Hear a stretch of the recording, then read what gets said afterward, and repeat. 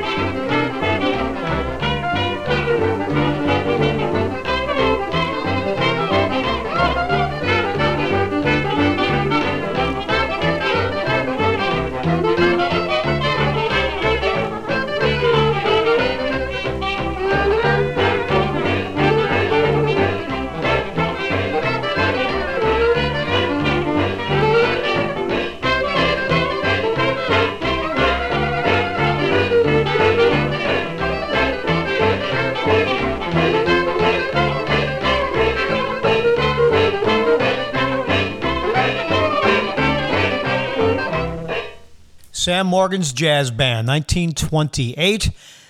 A field trip that Columbia Records made to New Orleans to record whatever sang and whatever danced. That's how they used to do it back then. There was no studio in New Orleans until about 1946.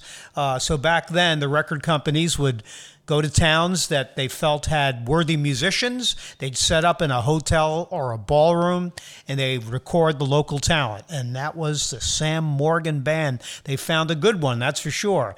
Now, in Detroit, there was a band called the Gene Colquet Orchestra, and it became famous around 1927 because it became the first national band that featured Bix Beiderbecke. But prior to that, around 1925, October, they made a very early electrical recording. What that means is prior to mid-1925, all records were made by the singer or the musician basically barking into a horn, and no dynamics with a horn. It didn't pick up the bass, so the bass was really regulated to the scrap pile. Even if they recorded a bass, you couldn't hear it. But in 25, when the microphone became the device that was used to record music, it just opened up a sonic world. It made everything sound real rather than kind of tinny. And, basically old records have a bad reputation of sounding very tinny. But when the microphone came into play, it just changed the entire thing. It opened up everything. It allowed the record companies to record instruments that just simply weren't recordable with any success, including the piano. Very few solo piano records in the acoustic era. But when the electric era came, electric meaning when they started recording electrically using the microphone, it just opened up the world. And this recording of Dinah by the Gene Colquet Orchestra is really interesting because it's the first session that used the electric system, and you really hear the bass. And they had an amazing bass player. His name was Steve Brown, no relation to Sidney Brown, but Steve was from Detroit, and he stayed with the band quite some time, moved on to the Paul Whiteman Orchestra around 28. But here he is slapping the bass fiddle on Dinah.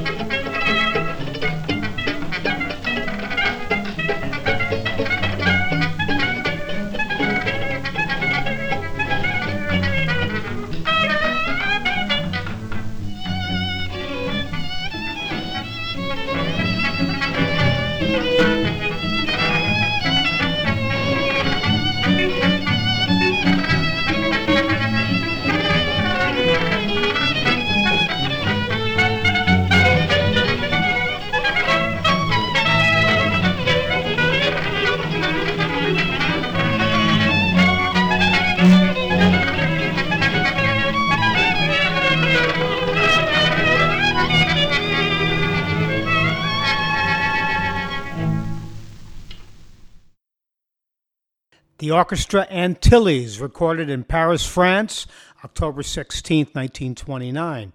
This group were residents at the Bal Negre nightclub in Paris, which featured entertainment from Martinique.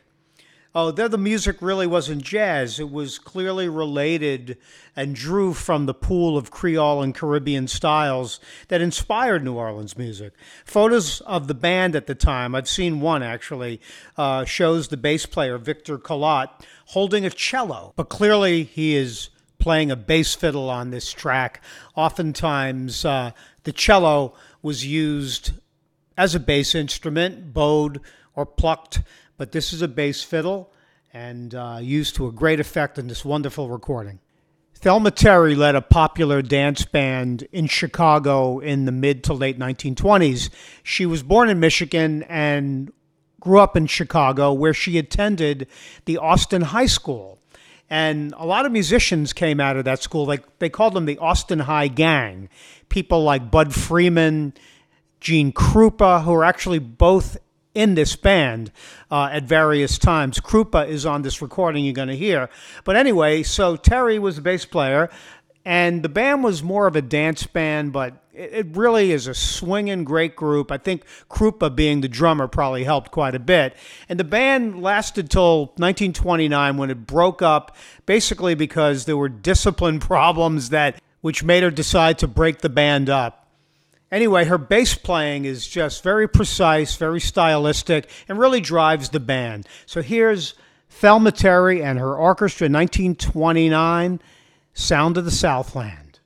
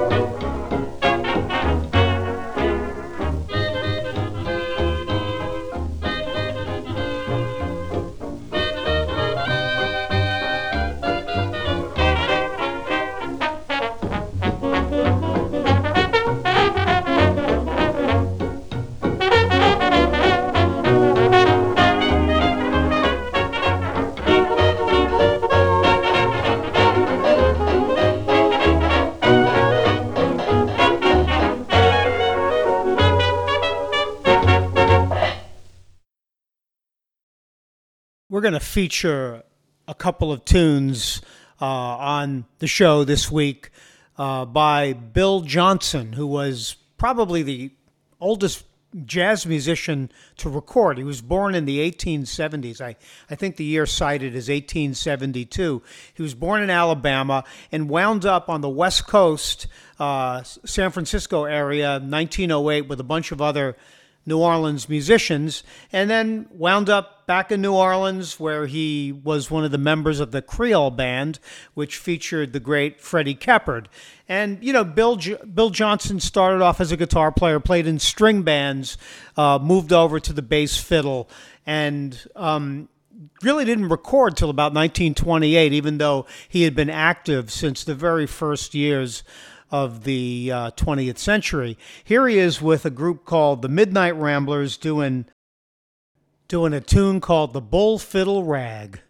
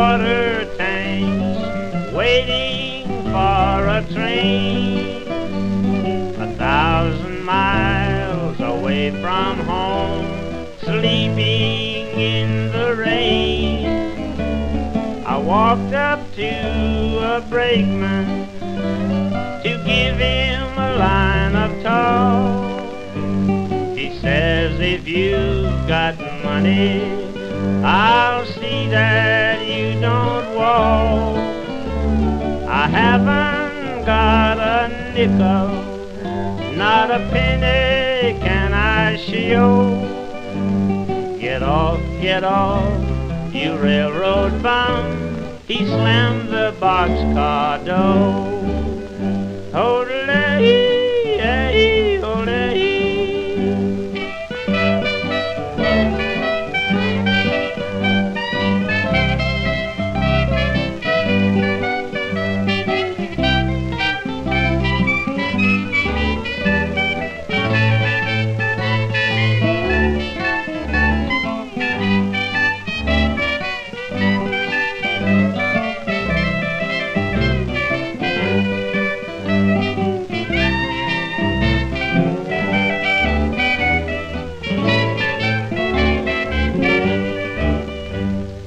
Put me off in Texas, a state I dearly love.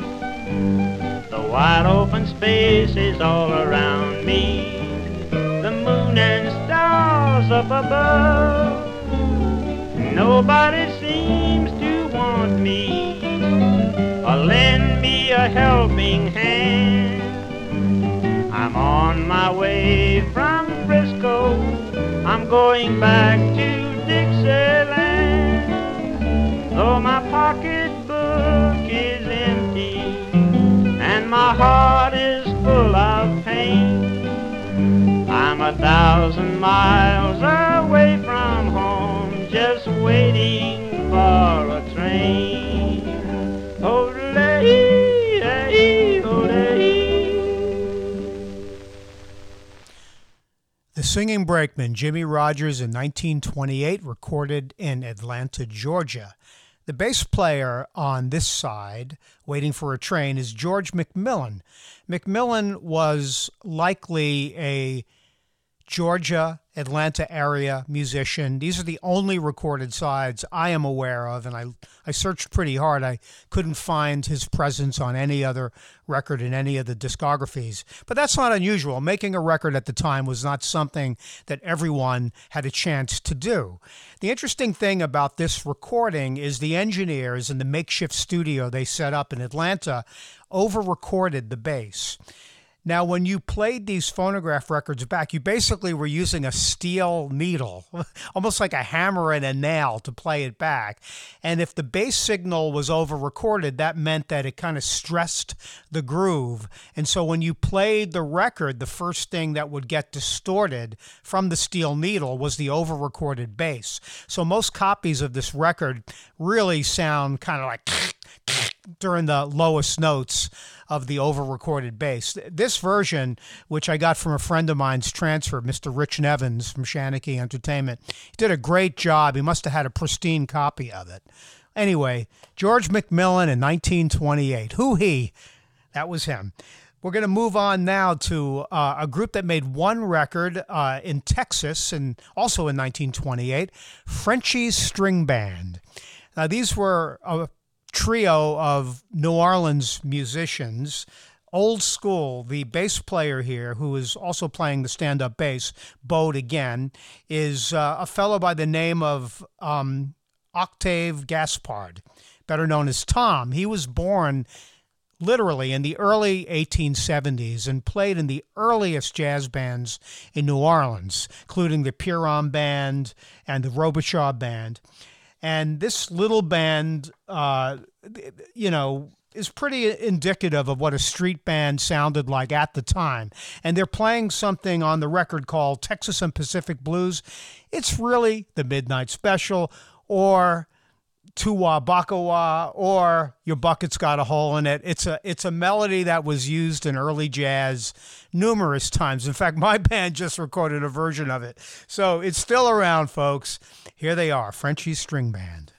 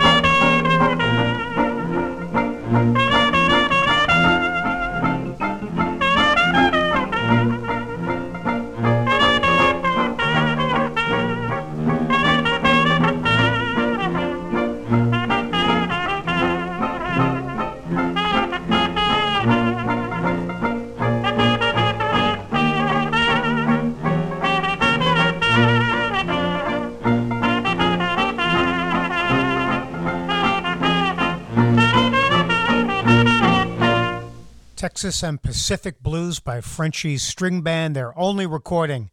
We're going to head a little bit uptown and up north for this next one. The great Fletcher Henderson's band was one of the top bands working in New York, Harlem, Savoy Ballroom, everywhere. I mean, the band began in the early 20s, and many great jazz musicians were in and out of the lineup, including famously Louis Armstrong, 1924-25, before he went off on his own.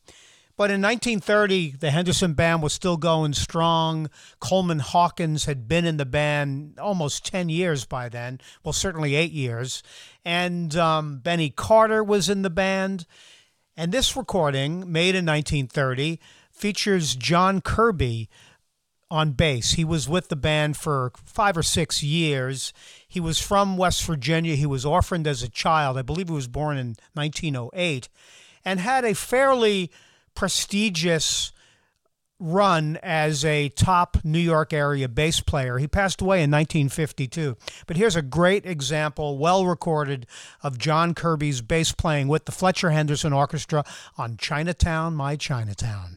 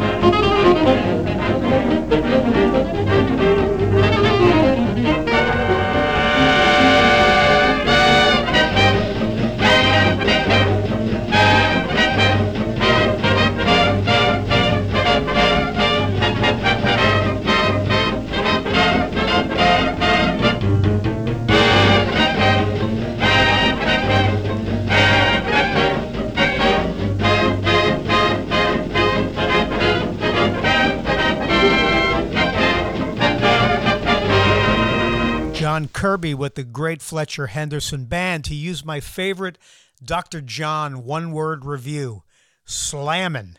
And that was slammin', all right. It was also slapping. Kirby with Henderson. What a band.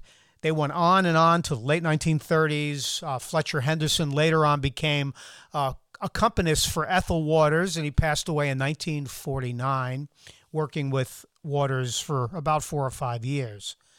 There's even some footage of him playing on the Ed Sullivan Show that was recently discovered. And whatever, I'm losing track here. Bass. Now we're going to move to Philadelphia. And we're not even going to have a bass player now. What we're going to listen to is an African-American string band recorded by RCA Victor in 1927. This little raggy, kind of ragamuffin-y type band played on the streets of Philly for a while and actually made some pretty memorable records for Victor and a few other labels at the time, say 1927, 28, like that. Their cellist on this tune, I would say he makes up in enthusiasm what he lacks in technique. Plays a bowed solo. The tune is called The Washboard Cutout. It's really Black Bottom Stomp, which was recorded a little earlier that year by Jelly Roll Morton. Anyway, here is Bobby Lee Ken's Need More Band.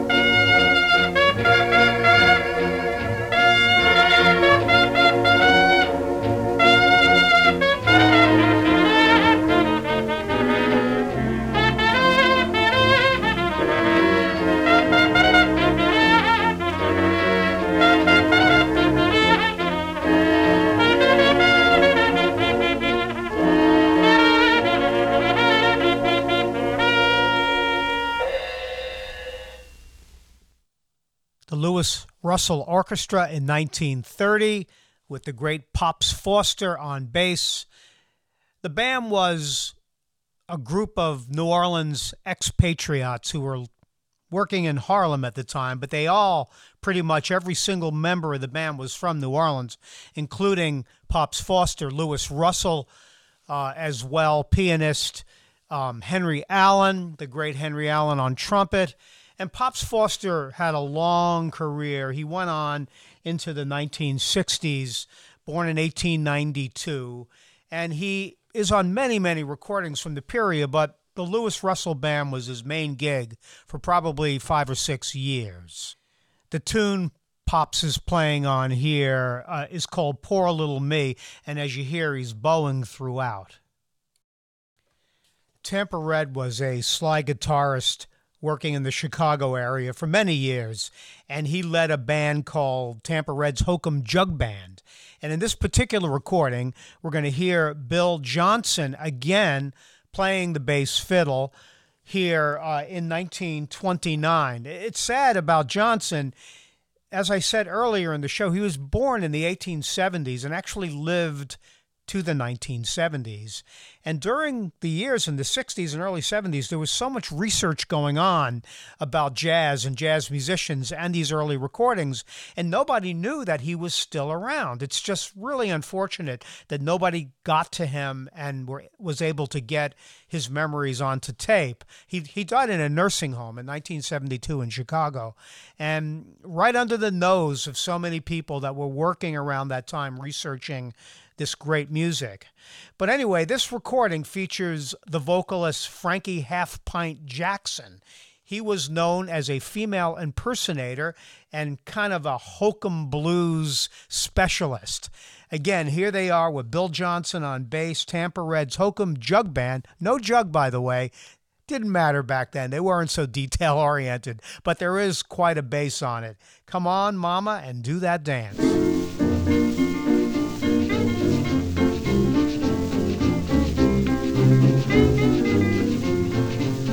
Oh, do that dance, oh, do that dance. Come on, mama, do that dance for me. Come on, let me know who you are. Do that dance called the Dopey-La. Come on, gal, do that dance for me. Do the Mississippi and the Mobile Bay. Turn right around, go the other way. Come on, mama, do that dance for me. Oh, do that dance. Oh, do that dance. Come on, mama, do that dance for me. Do that dance. Come on, dance. Come on, mama, do that dance for me.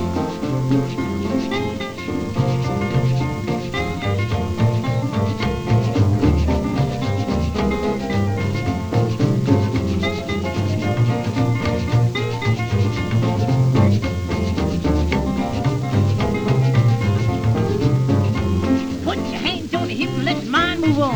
Holler like you did the first day you was born. Come on, mama, do that thing for me. Do the black snake wriggle in the pump trot. Take it to the end if it gets too hot. Come on, mama, do that dance for me. Oh, do that dance. Yes, do that dance. Come on, mama, do that dance for me. Oh, that dance. Yes, that dance. Come on, mama, do that dance for me. Now, old Sis Sue, about 7 years old, didn't like to do it 'cause she got kind of cold. Come on, gal, do that dance for me. Hair turned gray, my nose turned blue. Someday this thing's gonna happen to you. Sweet mama, can't you do that dance? Oh, do that dance. Yes, do that dance. Come on, mama, do that dance for me. On, do that dance, yeah, that dance. Come on, mama, do that dance for me.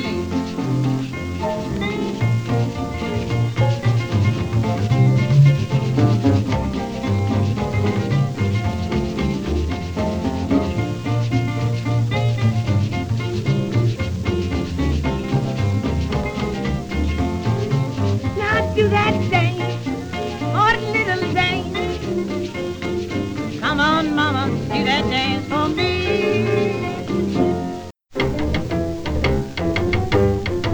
Benny Holcomb now. That's what I mean.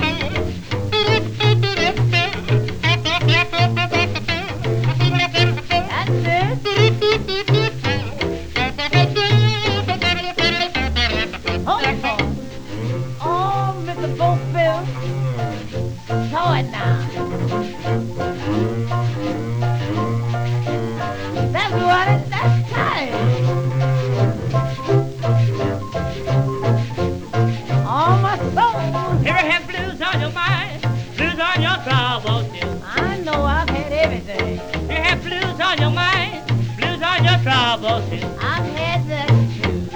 I'm gonna get ice and Scotty so I don't have to get for you. I tell you what you should do. Get your hat in your hand, get the L on down the road. Don't worry. Get your hat in your hand and get the L on down the road. Don't I knock a knot on your head, you look like a torn toad. How you know this is Kingstown? I can get plenty of them. You can get everything. You know this is Kingstown, and I can get plenty of them. That's what you said, sweet papa. I'm going back to Devil, where there's plenty of them. Yeah, yeah. You better go on and get it. This ain't no place for you. You can go on and get it. This ain't no place for you. I mean what I said to you. Hear me talking to you. Oh, chug it down.